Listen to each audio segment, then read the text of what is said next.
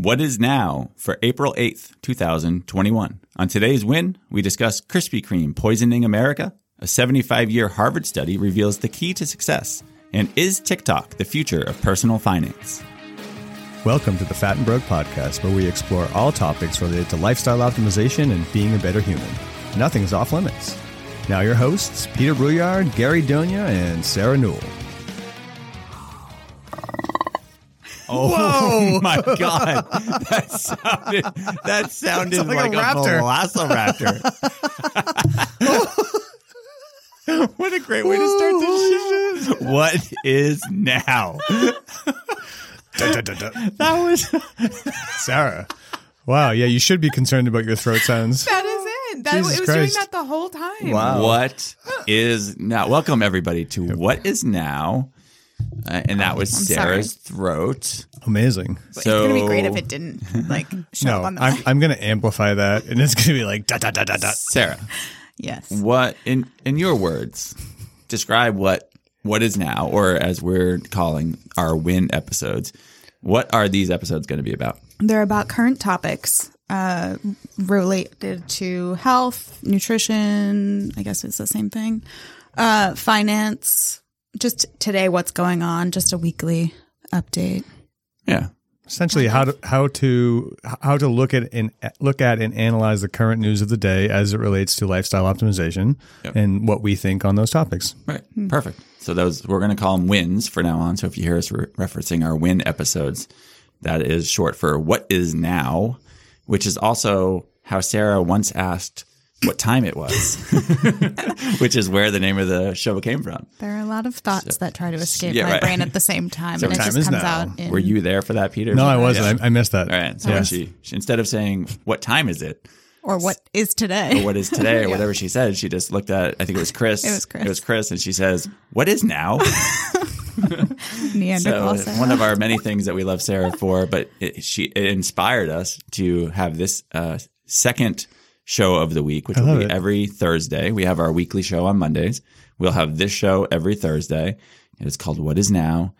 And we're going to get started. So basically today, I think we have 3 different articles that we pulled up, 3 different news stories. Yep. We're going to start with Peter on the first one. We're going to just kind of quickly go through it, give our thoughts, move on to the next. And these episodes will be a little shorter than our regular ones, but they'll be a lot of fun. So Pete, why don't you go ahead? Perfect. So in the news about a week ago, Krispy Kreme started offering customers a free original glazed donut to those who present their vaccine card at, I guess, any Krispy Kreme store in the U.S. And so on top of that, it's not just a one-time thing. It's actually for the rest of 2021, anytime, any day of the week, if you go in with your vaccine card, they'll give you a free poison donut. You know how many donuts you could get, unbelievable, between now and the end of the year? I mean, 2/3 of the year's left, right? I mean, that's insane. Do you only get one free donut a day? Yeah. So one free donut. What if you go to a different Krispy Kreme? I guess you could just keep piling on the donuts. So before we get into our thoughts on that, there's another, I believe we have another article that's related to COVID, the effectiveness of the vaccine, as well as your risk for COVID. Based on diet, based on food choices. Correct. Right. So why don't you quickly go over that one, then we'll give our thoughts on Krispy Kreme. Okay. So I want to tie in, what is a company? Honestly, I mean, if you think about it at its base, they're just offering their product and because they're trying to virtue signal or whatever it is, they're saying, oh, you know what, if you guys get a vaccine, we'll give you, free donut, basically just their product. And there are a ton of companies who are now offering incentives for people to get vaccines. They need to be part of the companies that are doing that thing, right? So, yeah. And it's partly they want people to get vaccinated. They're trying to encourage people to get vaccinated, but it's also they want people to come back in their doors. Yeah, it's just it's marketing. Yeah, it's marketing 101. They're taking advantage of the situation, right? So that being said. Okay, so let's talk about COVID as it relates to immunity, as opposed to needing to only get vaccine to help you, protect yourself against COVID. Just real quick. So there is literally no friggin' talking about, immunity as it relates to personal responsibility in the news. How healthy are you? What steps can you take to be a healthier person, both physically? How do you enhance your immune system through diet, exercise, supplements, things like that? There's literally nothing from the top.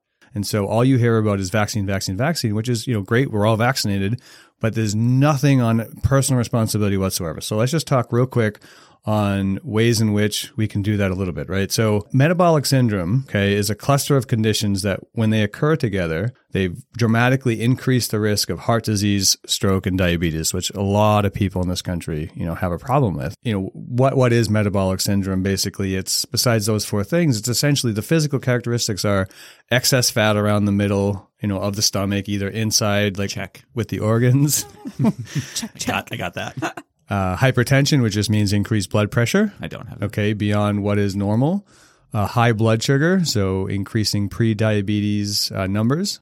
High triglycerides, which just really means high fat in the blood. Yeah. And then a bad cholesterol profile, so like, high LDLs, like low HDLs, et cetera. So all of these literally things describes most of America. That's correct. So bring on the donuts. So all of those things together, okay, if you have all of them together, it's what's called metabolic syndrome. And it's just a precursor to say, if you have these things, you're really unhealthy and you're at a much higher risk to get these catastrophic injuries that'll kill you. Right.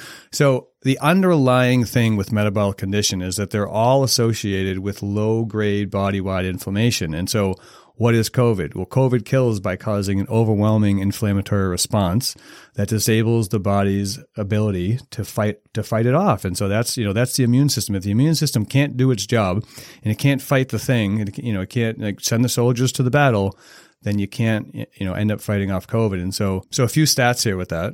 Okay, so love stats. Love stats. Yeah. So this blew my mind. I couldn't believe this. So 92% in a 2020 survey in June, 92% of the U.S. population have one of the four conditions that I just outlined that make up metabolic syndrome. So one of the four. More than 1 in 10 have one of those metabolic syndrome factors. 37% of the whole population actually have metabolic syndrome. And 50% of people above the age of 60 do. So 1 in 2 above the age of 60 have a really heavily compromised immune system and are much higher risk of dying than what they have to be because of their lifestyle choices. Sure. I can totally believe those numbers. And in fact, they actually sound low to me. I mean, have you ever been to Disney World? Yeah, it's horrific. I mean, Jesus. No, but I've been to Walmart. Right. Right. So, I mean, I totally believe it. America's unhealthy. We know that. We also know that certain food that we put in our body can actually make vaccines less effective. Mm-hmm. And those foods tend to be foods like donuts and other bad foods like that because they contain different preservatives inside of them. Cheez-Its. Cheez-Its, which was on the list. Yeah. I know, it's bad. But those things can actually, not only do they make you more unhealthy, make your immune system less robust, they actually make the vaccine less effective. Right. What are you laughing at? She's laughing at your list. No, I was laughing at the word robust. It's robust. Peter used that and it was to a little describe lispy, somebody once. Yep. You're very robust. So let's get back to Krispy Kreme real quick. I mean, what? I mean, seriously. So I agree. So the irony is thick here. So okay, if you want to give everybody one donut, fine. But every day for a year. Yeah, every day for a year, as many as you want. Pretty soon they're going to be giving away all their donuts. Right. I mean, they're known for some shady business in the past anyway. They got in some trouble back in the day. But first of all, so again, I appreciate what they're trying to do. It's the wrong way to do it. If you want to give away one donut to every person, then great. Have a way to track that. I don't care. But also, it feels like it probably unfairly will target a demographic that is already 100% at risk, right? Maybe lower income, maybe less access to healthy food, maybe already predisposed to these types of things because of the things I just mentioned. Just reinforcing the poor behavior. Right. Somebody that maybe is having trouble getting good, healthy, nutritious food into their body on a daily basis because it's too expensive to do so.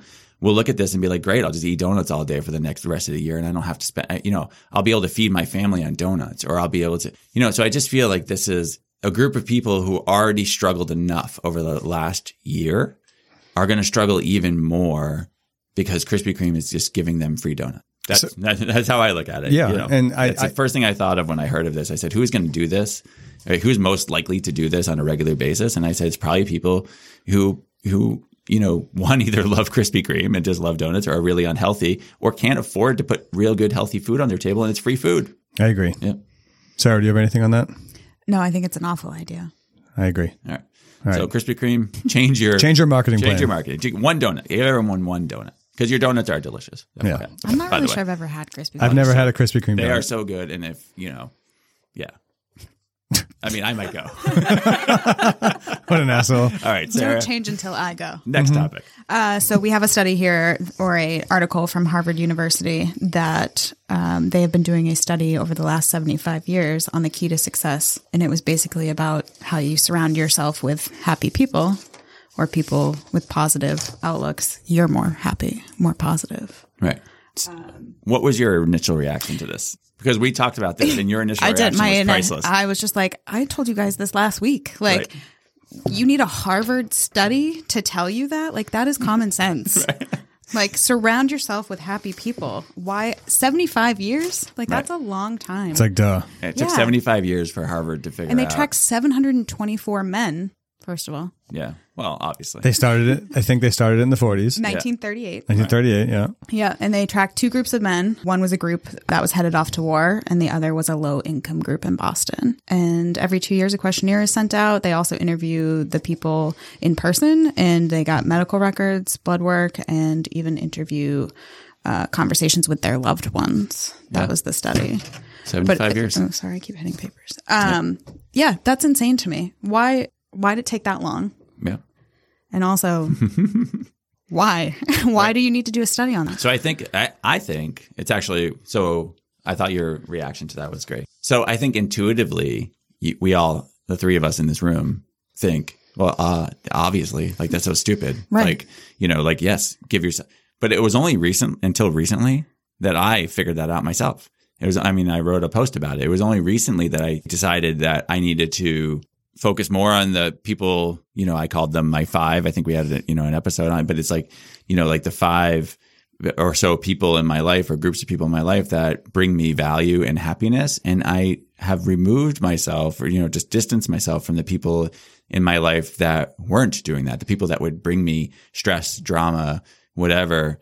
And so even for me, I'm 44 now. Yes. Good job. It probably took me almost 40 years to figure out that I needed to surround myself with the right people for me to be happy.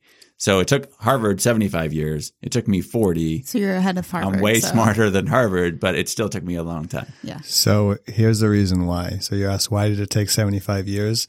So when they started, these were kids. They were like 16, 17, 18-year-olds. And so they basically just picked 700, kids to essentially say, well, let's track them through their life and see what we can learn. They didn't have like an end in mind. They just were like, well, let's see what happens. And so the questionnaire was just based off all of life's metrics. And because now there's only about 100 people left, I think less than that. Alive. Of the 724 initial. They're just happy to be alive. That's right. And so they're in their late 80s and 90s now. And basically the tenets that the researchers have learned through the people that are still alive is that they basically said that, the clearest message is that good relationships keep us happy and healthier. So he basically said across all metrics, the biggest predictor of success, because they looked at everything, right? They looked at like how much money you made, what was your career, whatever the metric that it was, the biggest predictor of success and happiness in a person's life was close social connections. The takeaways here is that the close social connections are good and that loneliness kills. So that the people who self-reported having really close friends in their older age were happier and physically healthier, as well as emotionally and mentally healthier. And then the people who self-reported that they were lonely had a much higher, on average, unhealthy life. So just physically, much more medical bills, et cetera, and were self-reported much more unhappy. And then also, it's not just, so people can get confused sometimes with, so I'm really social. I have a ton of friends. It's not the number. It's not the amount of friends that you have. It's the quality of the people. So what you just touched on, Gary, you said you found the people that give you meaning and you eliminate the people that don't. And it's not a selfish thing. It's a self-preservation thing. You want to be a happy person. So if somebody isn't a net positive for you, then you don't hang around with them. Right. Right. And so again, close social connections, quality, not quantity. And then also another insight, I think I just touched on this, was that good relationships don't just protect the body, but they also protect the brain. So people who are in relationships that are close in their 80s seem to have sharper cognitive functions than those who do not. And so if you're in a relationship that you can count on the other person it is both not only physically but mentally protective as well. Right. So thank you, Harvard. Again, I don't know why Harvard. Right. We're going to get Tara. We're going to get Sarah. It seems so intuitive to you, Sarah. It does. We're going to get Sarah a Harvard sweatshirt. That also tells me that those lonely people need to work on themselves. Yeah. Sure. Not everybody can come to that though. Yeah. Like Sarah, have you always known? Yeah. So like Gary just professed I remember him literally making fun of me for hanging out with people like 3 years ago, right? Mm-hmm. And then certainly now, he's changed his mind on that. But for you, you've always felt that way? Yeah. I mean, I've had some toxic people in my life, and it's just one of those things where they just kind of weed themselves out in general. But it's something I've always tried to focus on in general. I'm not like a planner or like a person who looks ahead. I'm more of like a spur of the moment person. So I just feel like I want to be happy now. Gotcha. So I got to focus on that. Well, it's an interesting study for sure. I'm not sure why it took 75 years, but yeah. Good job, Harvard. Good job, Harvard. I'd like a sweatshirt. Thank you. Graduating class of 2021. Yeah. All right. Off to our third and last. Yeah, what you got over there? I saw a headline or an article that it said TikTok is the future of personal finance. Oh my God. Love the way you say TikTok. And I was like, you know what? I just got to get out of the game. I'm just done. Wrap it up. I'm selling all my shit and I'm moving somewhere. That's horrifying. So again, like everything, right? So I think the intent is good. I'm sure there are people on TikTok that provide good, sound financial advice in their little videos and do whatever, right? But if you are going to TikTok to find your financial advice or your information, you're probably in trouble already, right? And so also I think that the problem is TikTok clearly has a target demo, right? Gen Z, I think is what they are now, the younger group. The problem is that for me, at least, the problem is that this group in TikTok itself is sort of gamifying personal finance because that's what they're interested in. They're young. Like they're looking for it to be fun and they're looking for it to be entertaining. And, I think inherently there lies a problem, right? Personal finance doesn't have to be boring. It doesn't have to be, not fun, but it certainly is not a game. And, things like Robinhood and TikTok are making it too gamey, and that is very risky. So what happens, I think, when you gamify something like this is it becomes fun and you take out the knowledge, you take out the understanding behind what it is they're doing, and then now they're just investing in shit that they have no idea what they're doing, just because it's available to them, right? Right. And I think if they watch these videos, and like I said, there's probably some really good, smart people on there that give some really good, quick tips on how to do personal finance. The problem is are the people watching the videos able to filter out the junk? Right? Are they able to know the difference? Right. Do they know the difference between somebody who's really qualified and credentialed versus somebody who's not? Right. It just, you go through your feed. I've never even been on TikTok, but you go through your feed and something pops up and he tells you to invest in this because you can make a quick $100,000. First of all, quick money doesn't happen. Get rich quick doesn't happen. So that should be a red flag right away, which they mentioned. They do mention in the article. I'll give them credit for that. They do mention you got to make sure some scammy people out there and whatever, but they fully believe in the article that this is the future of personal finance for this generation. And I think that's insane. Sure, I agree. So I think without the education, they're just doing it wrong. Sarah, you're younger than us. Do you go to TikTok for your financial information? Nope, I go there for pants. Oh, what? Do they provide TikTok pants? Do they provide good pant recommendations? Yeah. I mean, so far, I guess. So far, so you're 1 for 1 on your TikTok. Yeah, I usually just go there for entertainment. Yeah. And by usually, I mean people send me TikTok videos. Right. That's what TikTok should be for. Yeah. Impersonations, pants. You should not be going to social media, except for our page, for your We're the only good page. Except for financial advice. In general. I mean, I guess it's a good place to find groups of people who are asking questions, and it's a good place to share information. But you just got to be careful of the sources, make sure that it's vetted a little bit and that it's, good quality information. So there we go. Sounds What good. is now? I love it. Do you guys like that? That was a really good first version of it. Yeah. So I would love our listeners to give us some feedback on what is now. Maybe send in things that they want to hear about. That would be great. Topics that are in the news that they find interesting that they want us to talk about or explore a little bit. But that is what is now. That is now. And we are all done. That's our win for the day. Yep. All right, Better guys. every day. See ya. Bye. Hey there, this is Sarah. Thanks for listening to the Fat and Broke podcast. If you haven't already, be sure to give us a 5-star review and follow us on Facebook and Instagram at The Fat Broke Pod. Also, head over to our website at thefatbrokepod.com for more content and nonsense like this. Thank you for listening to the Fat and Broke podcast. The Fat and Broke host and guests provide general information, advice, and entertainment, but not medical or financial advice. Please consult a medical, financial, or other professional before making any lifestyle or financial changes. In other words, please don't listen to a thing these assholes have to say.